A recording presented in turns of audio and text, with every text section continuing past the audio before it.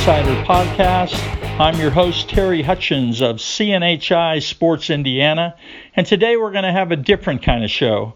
Instead of going through all the segments like we normally do, I'm going to have one long interview that I had with Todd Leary, the former Indiana University basketball guard who played from 1989 to 1994, was on some great Indiana basketball teams, including, both the 92, 93, 94 teams, all great teams. Guys like Alan Henderson, Calvert Chaney, Eric Anderson, just a whole slew of household Indiana names. And then a lot of people remember Todd for the game he had against Duke in the Final Four in the Ted Valentine game when all the starters fouled out basically, and Indiana came roaring back on the back of Todd Leary, who made 3 3-pointers in about a minute and a half, got the game to within 3, and then Indiana had a shot to tie at the very end of the game, but Jamal Meeks missed the last 3-pointer, and Indiana fell to Duke in the Final Four in Minneapolis. But Todd was gracious enough to visit for me for a good 30 minutes, and we talked about,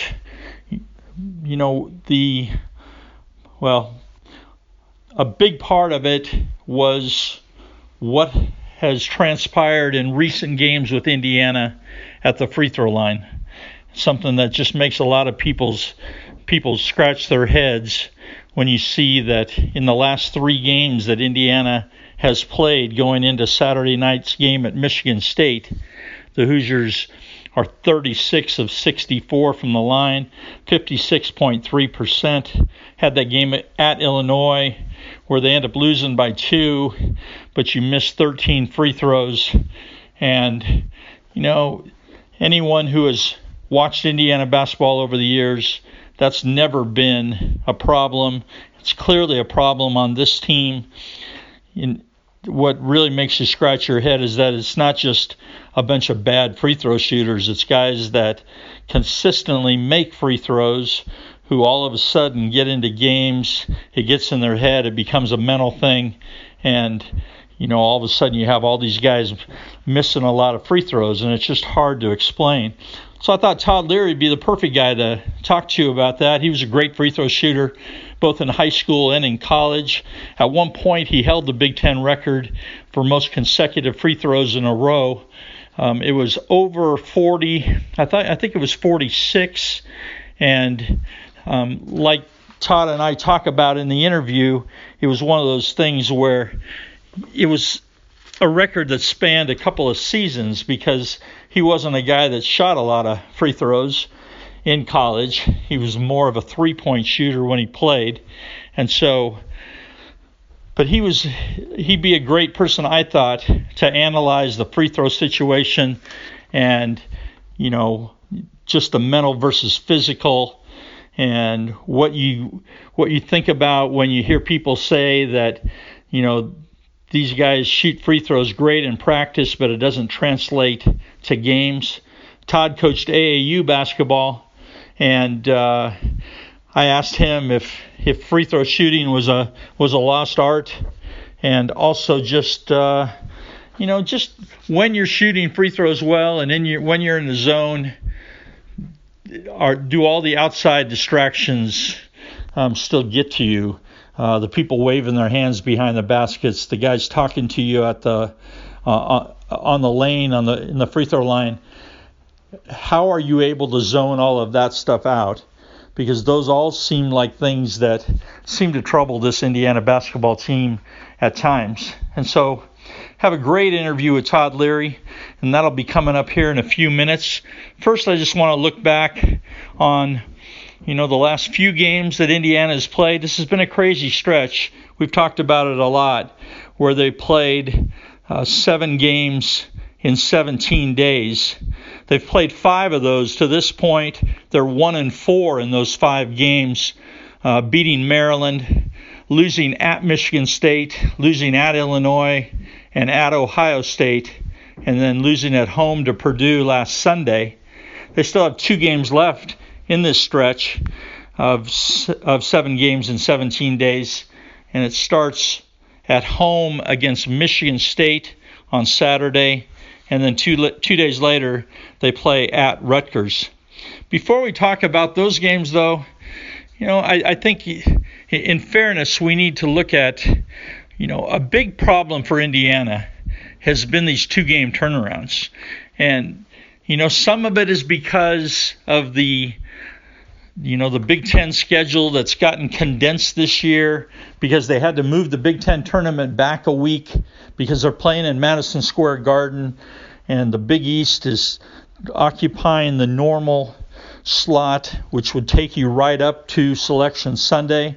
Instead, this year, Indiana and the Big Ten will be playing beginning February 28th and going through March the 4th. Well, March 11th is Selection Sunday. So, because of that, they've had to kind of cram some games in where they haven't had two before. And, you have 18 conference games that you basically have to get done in the months of January and February. They did play 2 games this year, the first week in December, but still trying to figure out ways to get those 16 games crammed into 2 months. And you're talking about having a conference that has 14 conference teams. It just makes for all kinds of challenges. It's why, that you never used to see Big Ten games played on Mondays or Fridays, but anymore, any day of the week is not off limits. And they've played a ton of games on all of those days. I think the season opener against Indiana State was on a Friday night, and they've had a couple of other Friday night games, and I think they still have one left. They play Minnesota on February the 9th at home. Actually, they have 2 left because they also, on senior night, will play Ohio State on FS1 in an 8 p.m. game on Friday night, February the 23rd. So, it's just been one of those things where, you play a lot of games, and what they knew was coming is that they were going to have to play a lot of these 2 games in 3 days stretches where you play a game, you have a day off, and you play a game. I mean, it's okay to do that in the NCAA tournament, but to have to do that, several times during the season, I think it just takes a toll on your team. In Indiana's case, it's happening 6 times. The first time was the season opening weekend when they played Indiana State on a Friday night and then played Howard on Sunday. Those 2 December games in early December when they played at Michigan and Iowa, those were that kind of thing. Saturday game at Michigan, a Monday game home against Iowa. They were able to split those 2. They played Notre Dame in the Crossroads Classic and knocked them off when Notre Dame was ranked number 18 in the nation. And then 2 days later, they played Fort Wayne, and we all remember the debacle that was Fort Wayne, Indiana losing 92-72 on that Monday. Now, in Big Ten play, it's been even worse because it's been 3 of these in back-to-back-to-back fashion. First, it was Maryland on January the 22nd. Indiana played Maryland on a Monday night at home and beat them 71-68. Went on the road 2 days later, played Illinois. That's the game they missed 13 free throws, lose 73-71 in a game that they just couldn't afford to lose.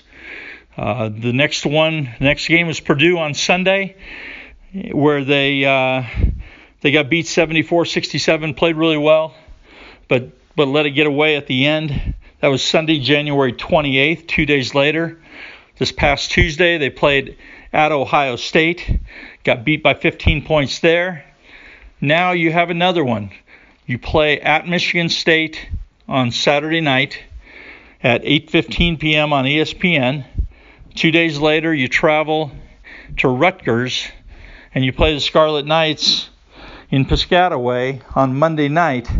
And so it's just all these back-to-back-to-backs. And, if coaches or players say anything about it, it's going to sound like an excuse. But the reality is that it's just been a really tough stretch. And, if it was getting you ready for the NCAA tournament or the Big Ten tournament or whatever, I guess that would be something that works in your favor. But in reality, Indiana's 12-11. They're 5-6 in Big Ten play. And barring a miracle finish here in the next, 7 conference games and then at least one Big Ten tournament game, this is a team that is very likely going to be on the outside looking in when it comes to the NCAA tournament and maybe even postseason play at all. They'll still have to have a lot of work to get done, even to be considered, a potential NIT team. And so, those are the kind of things that this Indiana team has been facing. But we talked about a little bit about these last few games, talked about the free throw problems. And again, 36-64 in those last 3 games, 56.3%. The first one was the Illinois game. They go 16-29 against Illinois, and then come back against Purdue, and they're 10 of 17 against Purdue, and then they're 10 of 18 against Ohio State. Just cannot miss those kinds of free throw numbers when you already have a really small margin of error anyway. You're already really undersized going up against a lot of teams. You don't have your big man in the middle in Deron Davis. You don't have Colin Hartman right now either with a lower leg injury. And so you're already playing small. And the one thing you can't afford to do is just give away free points. And that's what they've been doing on a consistent level. And it's different guys every game. Just don't seem to be a lot of guys going to the free throw line with a great deal of confidence. And, they talk about it getting contagious. They talk about how you miss one and it gets in your head and all of that. And those are just things that, for this Indiana team right now to be successful, you simply cannot have those kinds of things working against you.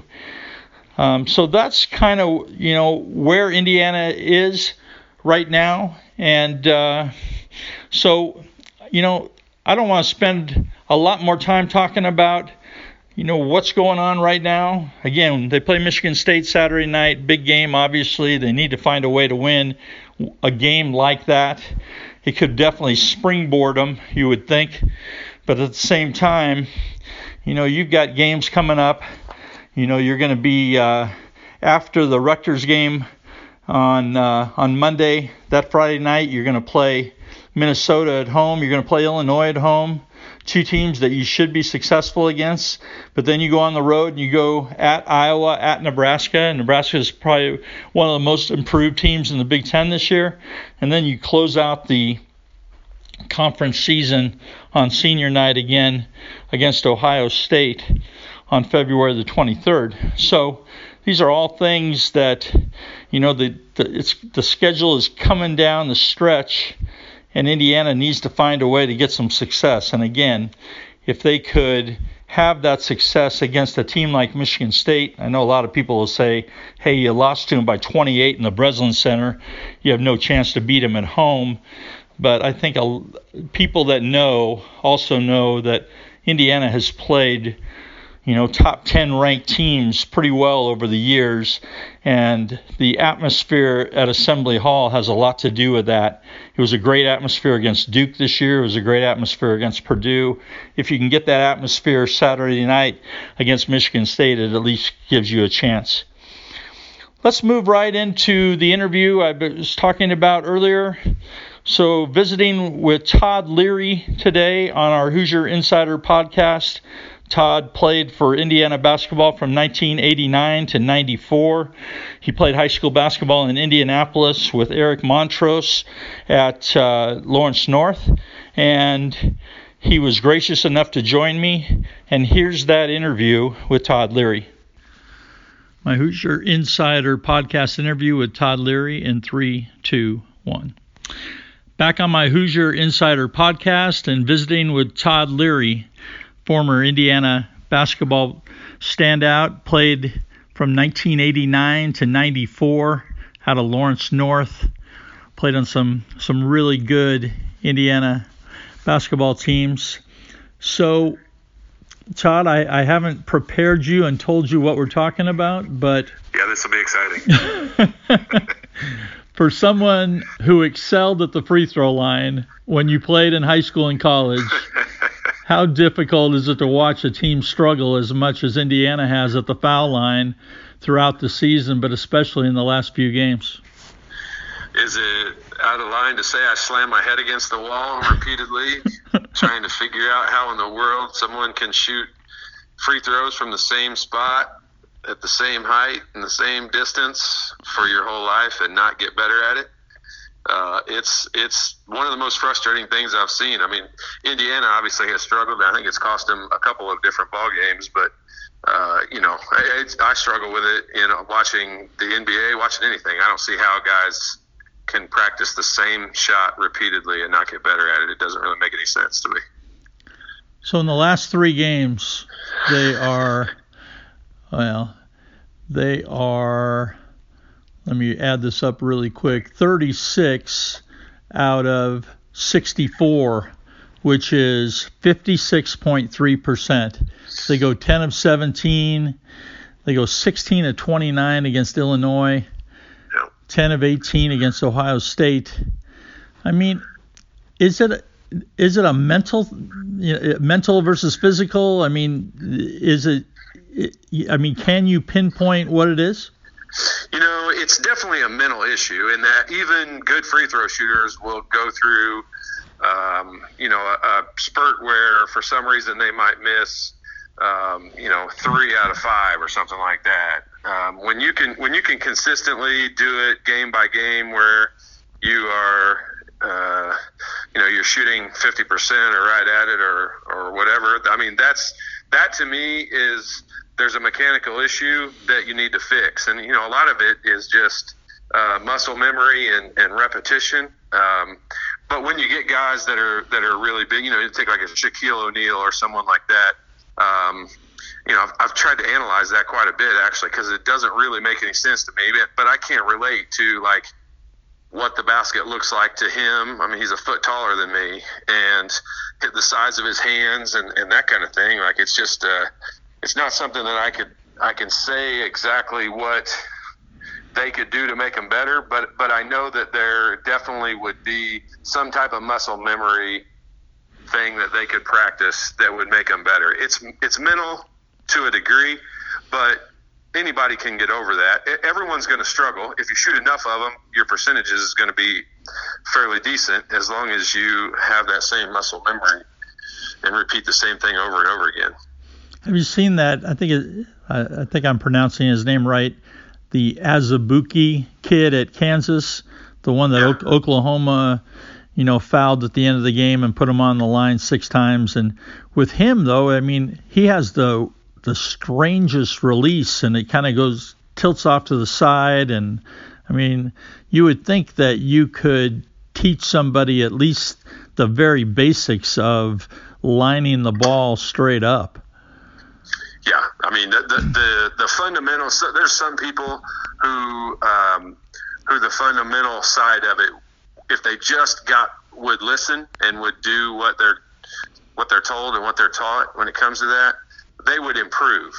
Now, if they don't buy into it and agree to do it that way all the time, then their percentages should go up a little bit, but not dramatically until they buy into doing the fundamentals right. And I mean, you can't have, there's a lot of different ways to shoot it, but you can't have funky spin on the ball, for lack of a better term of saying it, because if you have good fundamentals, the ball's going to rotate kind of evenly back towards you. And until you get to that point, it's always going to be kind of hit or miss on whether you're going to have streaks where you make a bunch. And, there's the occasional guy who has a weird release, but he's practiced it that way for so long that, changing him might hurt him, but he's gotten to the point where he's decent at it and you can live with it. Guys who shoot 50% and below, like they need to wholesale changes on everything they do. I think the thing with Indiana that gets me too is that you hear players, you hear Archie Miller, different people say that they shoot free throws great in practice, but it doesn't translate to games.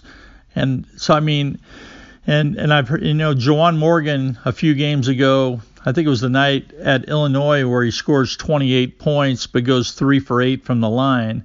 And he said something to the effect of, once you miss one, it gets in your head and it becomes contagious. I don't know if that's just an excuse or what, but at the same time, it does seem odd that if they truly are a good free throw shooting team in practice, why it doesn't translate to the games. Yeah, I mean that tells me that the mental aspect of the game. This is something Coach Knight was so good at. I think was getting us to buy into the fact of how important the mental aspect of the game was, and so I kind of look at that really the same way that Juwan Morgan says it, only on a much bigger and larger scale. In that, I like for my percentage to be high, so when I missed one, it made me mad because of that.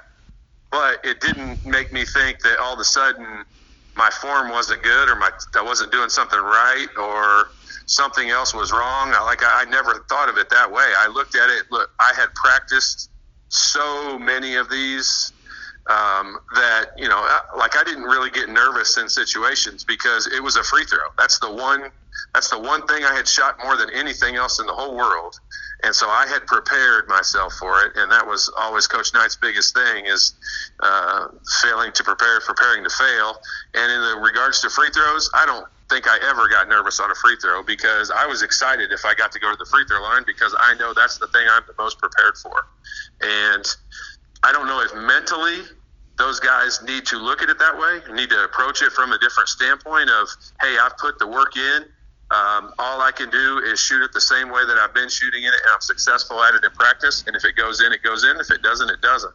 I mean, maybe that relieves some of the pressure off of them. I'm not sure, but they've got to get themselves to the point where the mental aspect of it is that they've done the preparation and have worked as hard at it as they need to be good at it, or feel comfortable to be good at it, and then just let the results be what they are as long as you shoot it the same way every time. I can't remember the number myself, but I think you will. But I know you didn't shoot a great number of free throws at IU, but you did have a streak where you made, 43 in a row or 44, was it? Or yeah, I honestly, I don't know. It's like 46 or 45, 47, somewhere in there. I think at one time it was the Big Ten record, though, wasn't it? Yeah. Well, it stood for several years, but I don't even know. It got broken a while back, I'm sure, but like you said, mine spanned over seasons and not games. Right. I didn't get to the free throw line. I didn't get inside the 3-point arc very often, let alone get to the 3-point free throw line. That reminds me of something they were saying in the Purdue game the other night that Ryan Klein had gone 414 minutes this year and hadn't shot a free throw yet. Shot a free throw. That's amazing. You know what that tells me is they haven't been in very many close games, and when they have, he's not considered one of their better free throw shooters because Indiana could play the whole game and I might not have gotten in, and if it's a close game, I knew they were putting me in the last 2 minutes because I could make free throws. So that's probably how I got to the free throw line more than anything. I probably shot more free throws some years than minutes I played.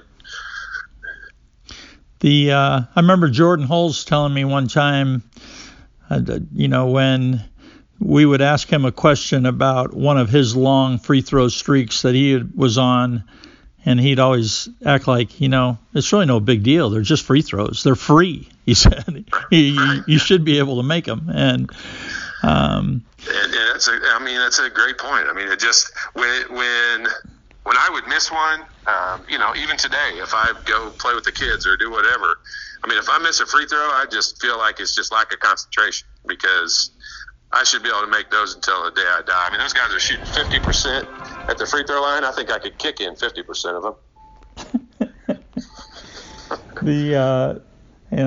I'll still never forget this story, and that's the time you came in when I was coaching CYO basketball, and you came and showed our kids how to shoot free throws one night, and there was like 4 or 5, 6 teams in our gym up at Holy Spirit at Geist, and you were running late, and you were in like a suit and street, and you had nice shoes on or whatever, and you walked in the door and you basically said, hey, throw me a ball. You walked right to the free throw line and you started talking to these kids. The kids all huddled around, and I forget how many you made in a row. The legend grows from year to year. Yeah, I think, for sure. Yeah. I think it was like 60 or 70 though. I really do. And I mean, the way coaches at Holy Spirit tell it now, it was like 150. But anyway, I mean, you just kept making them over and over, and you're talking to them. I mean, and you showed them that little, I don't know, nail hole or nail mark or whatever it is on the line, and where to stand and get yourself in position. And you weren't even looking at the basket. You're just talking to these guys, and you're shooting, and you're making everyone. And these kids are like, what is going on? And but I mean, and I guess that just goes to the whole muscle memory argument. Yeah, it is for me, and I tell you, they always came kind of naturally to me. But my grandpa put up a goal in his driveway when I was a young kid, and he even put like a street light above it, so I could literally stand out there in the summertime and play basketball and shoot on that goal until they literally made me come inside. And I just got to the point where free throws to me were I could do them really, really easily. Today, if they called me out in the middle of a game going on and I hadn't warmed up at all, I'd be shocked if I missed it. And they just came natural to me. They became comfortable. And watching guys who are good free throw shooters, it's the same routine. It's not even just like how many dribbles or whatever. It's the timing of all of it.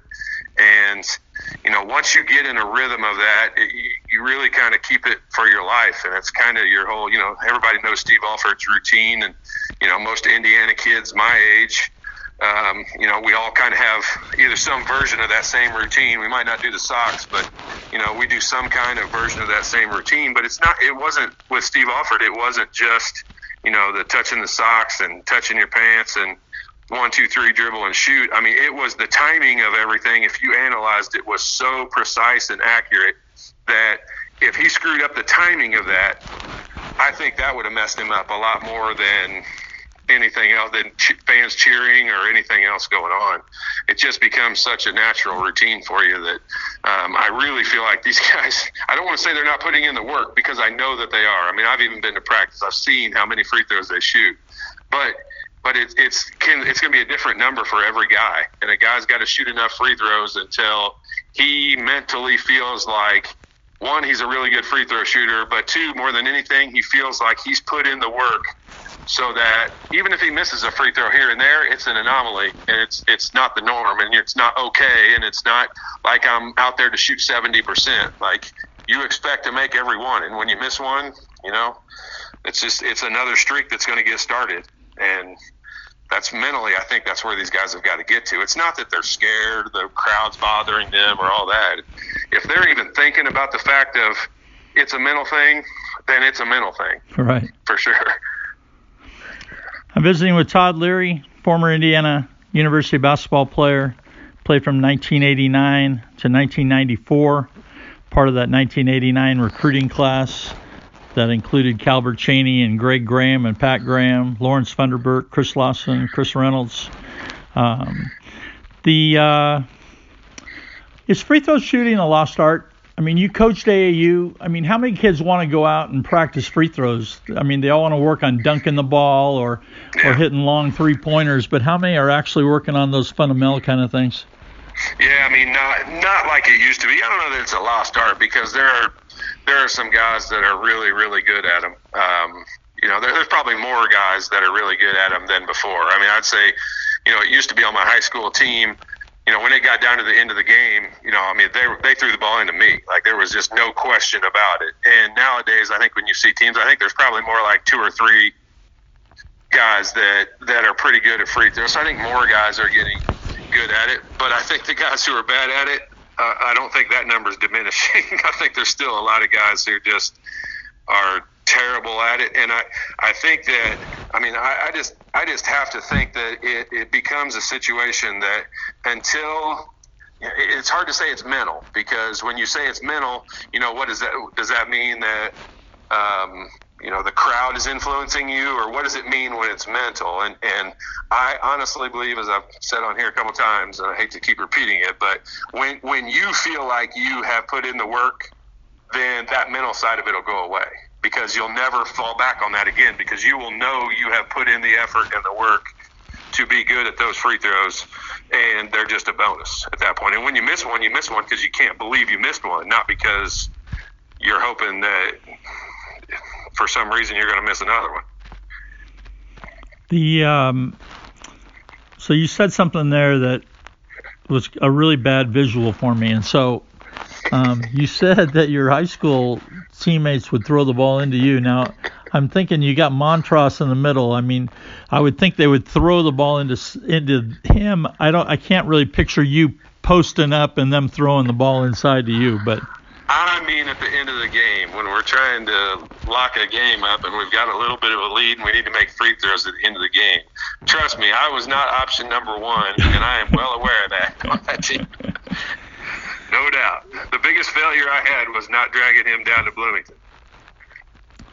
If last thing on free throws, and you've kind of talked about it a little bit, but when you're shooting free throws well, how easy is it to zone out everything else, whether it's the fans behind the backboard or, I'm sure there's opponents on the line, or in the lane on the free throw line next to you trying to get in your head too.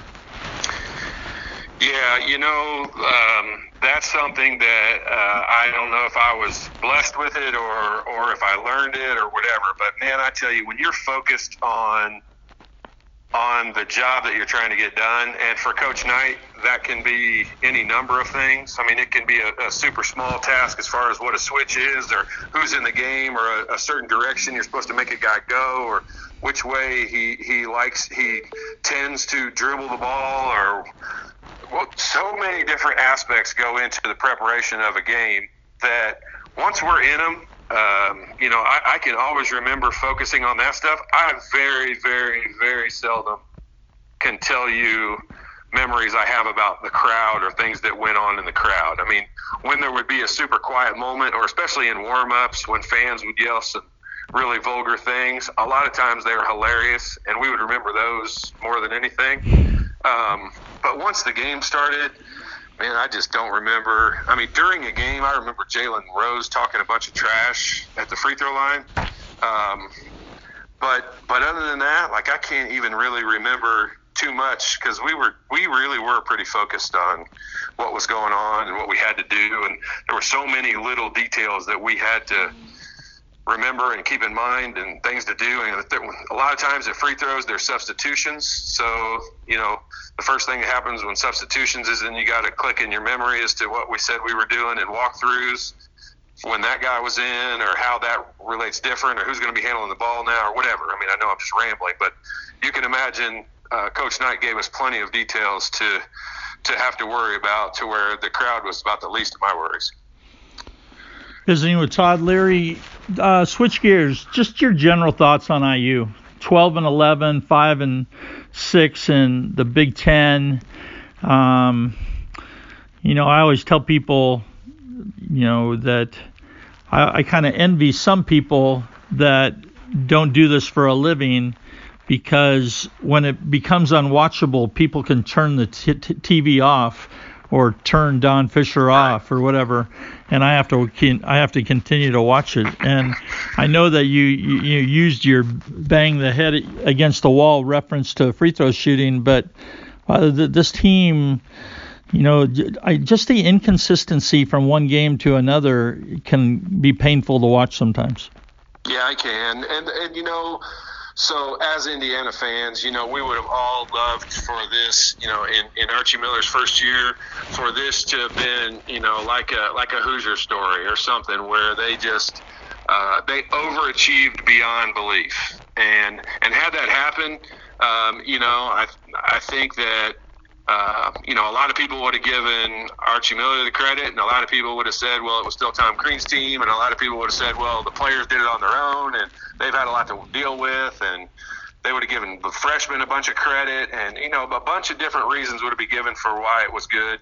And the same thing happens for why they've been, I would say, probably about right on par with what I would have expected. I mean, before this season started, I said I think that they would probably win some games that we wouldn't necessarily think that they should win, and they would probably lose some games that we didn't think that they should lose, and they've definitely done that second part of that. They've been in some games that Purdue game was a good 40-minute effort. They played really well, even though they lost at the end. People say, well, they only played good for 38 minutes.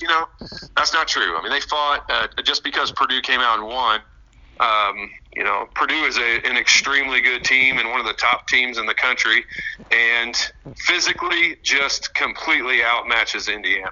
And for them to be able to hang around and be in that game, I think says a lot for the system, says a lot for what their culture they're going to create there is. And I like it. I thought early in the season there was a lot of times when I felt like offensively they were out of control, just like they were in the past few years.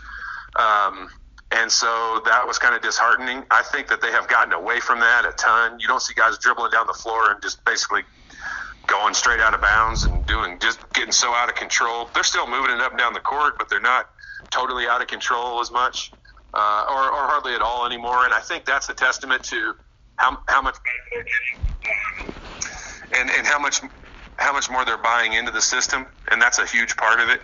I do think that sorry, my phone was beeping, but you hate to blame injuries, but they have definitely dealt with, if you'd have said going into the year that Deron Davis wasn't going to be available for half the season, you would have basically written the season off at that point, and I think they've done a tremendous job recovering from that. I mean, Colin Hartman not being available as much as he hasn't been is a definite hurt for the team, and so, I think that we've gotten about as much as you can expect out of them. Had they ended up right now at 18-5, I think we would all be looking at that saying this is way better than what was expected, and they have well overachieved. But I don't think they've underachieved. I don't look at it that way at all, and I think that they'll look back on this as a good stepping stone into moving into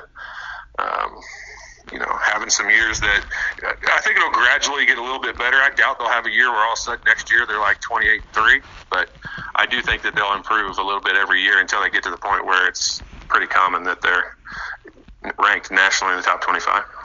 It's hard to win consistently in the Big Ten when you really don't have a true point guard or a talented true point guard. I mean, I think Devontae Green has shown some things at times. His whole thing is consistency. Newkirk's been a struggle. I mean, just calling it as I see it. But, I mean, would you agree with that, though, that the point guard position at this level really is an important one? It is, and it is, having a leader or the major leadership role coming from the point guard position, I think always gives a team an advantage. I mean, the guy who has the ball in his hands the most, being able to determine what's going to happen, I mean, to me that kind of makes sense of how that, you need that guy to kind of be your most mentally connected person, and he needs to be connected, on two levels. One level with the coaching staff and kind of knowing and understanding what is needed and what's expected, and then he also needs like an alter ego and another personality where he's connected with the players to the point where he connects with each one of them individually and kind of knows what everybody's tendencies and what everybody's good at, what they feel like they're good at, and what they really are good at, and put them in positions to where it makes it easier for everyone to score, and then also puts them in a position where that guy is able to, even if he's not the most athletic guy, he can talk guys into being in position on defense and doing things right. And, he knows who his best defensive player is. And there's no doubt in my mind, that's the most frustrating position with Indiana right now. I mean, I know they don't have tons of big guys that can play very many minutes right now, but the point guard position, to me, is the real reason for the inconsistency. And, I think you can look back just really recently into the years of Yogi Ferrell and that situation. And Yogi Ferrell, I think you will agree, because you do watch it as closely as you do, that Yogi had some great games, and they weren't the games where he hit 7 threes and scored 30 points. I mean, he had some great games where he scored 12 points and everyone was involved and everyone was connected, and you really saw them all working as a group out there. And that's what a point guard, to me, point guard is the most valuable to a team when he is responsible for getting everyone else involved. To me, it always looks fake when you watch, if you watch West Virginia right now, I can't even remember what the name of their big guy is, but they've got a big guy in West Virginia who's always yelling at everybody and telling them where to go, what position to get into. And he's trying to be a leader, and it looks fake to me because it's just not natural coming from him. But when you watch, I think his name's Javon Carter, who's their tough guard that has the ball in his hands all the time. I think that's his name, but I could be wrong. But I love watching him play because he doesn't talk all that much, but you can tell he's in control, and they do what he basically tells them to do, and what he shows them to do, and he plays as hard as anybody. And so to me, he's a true leader. But when you watch other guys on the team, especially big guys who don't handle the ball that much, try to lead, it just looks fake to me for some reason. Visiting with Todd Leary, former Indiana guard. Just a few more things. One is how much of a surprise has Juwan Morgan been, and just, the amount of things he's able to do at 6'7". Yeah, he is.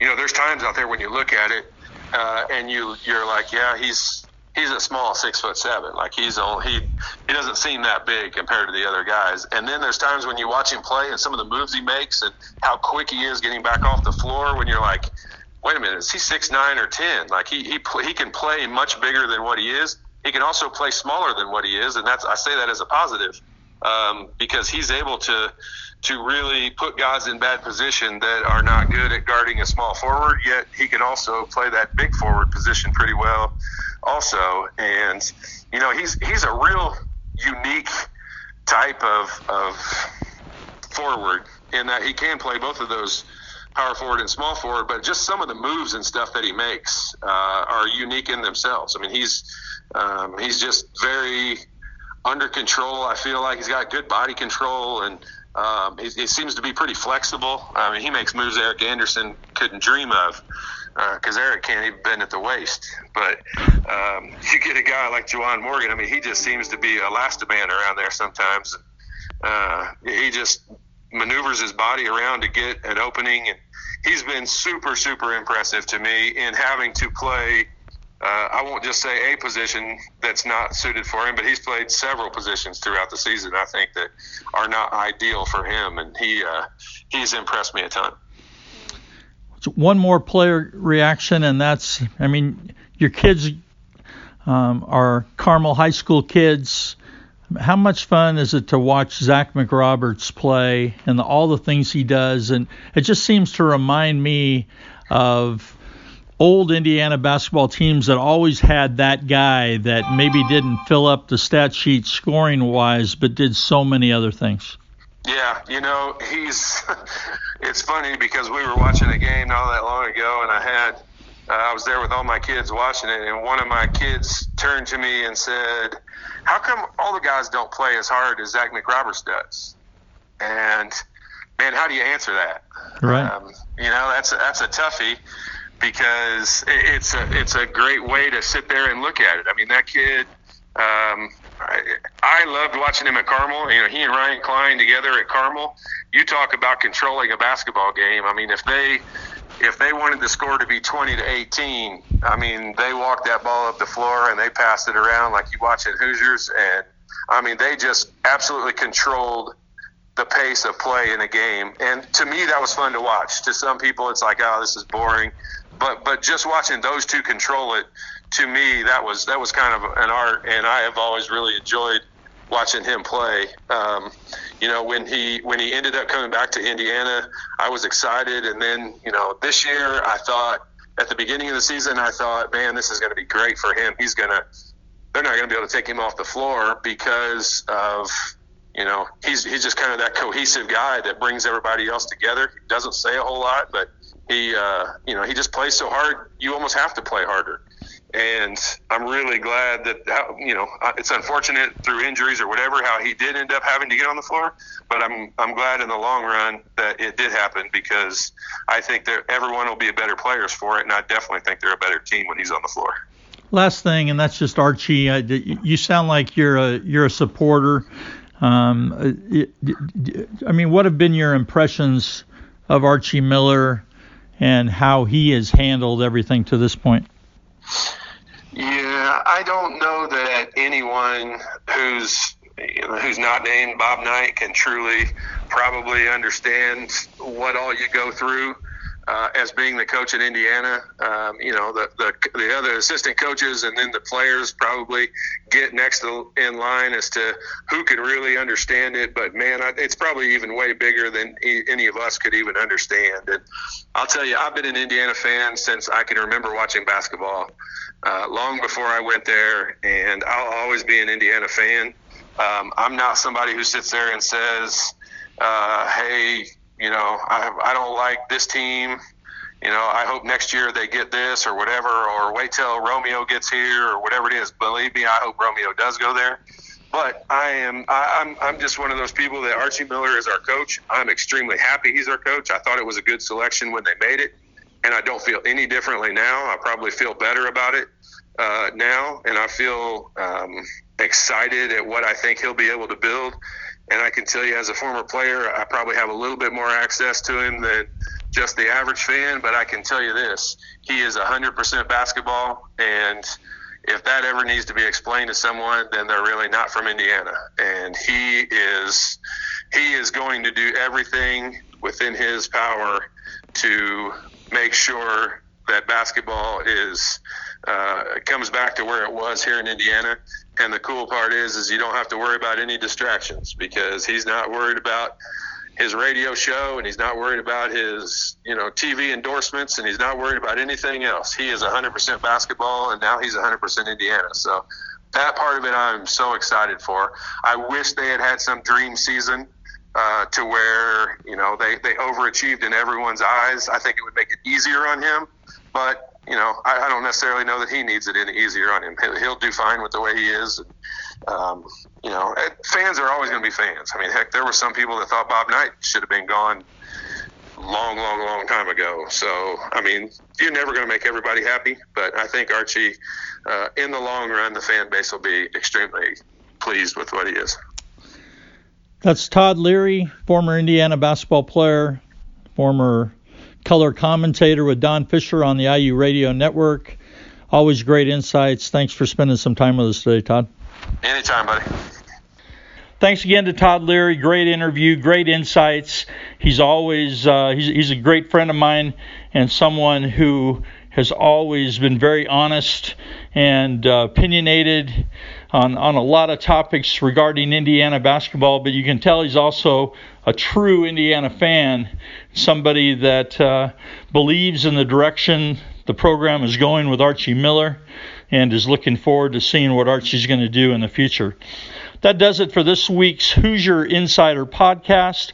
Again, I'm your host, Terry Hutchens of CNHI Sports Indiana.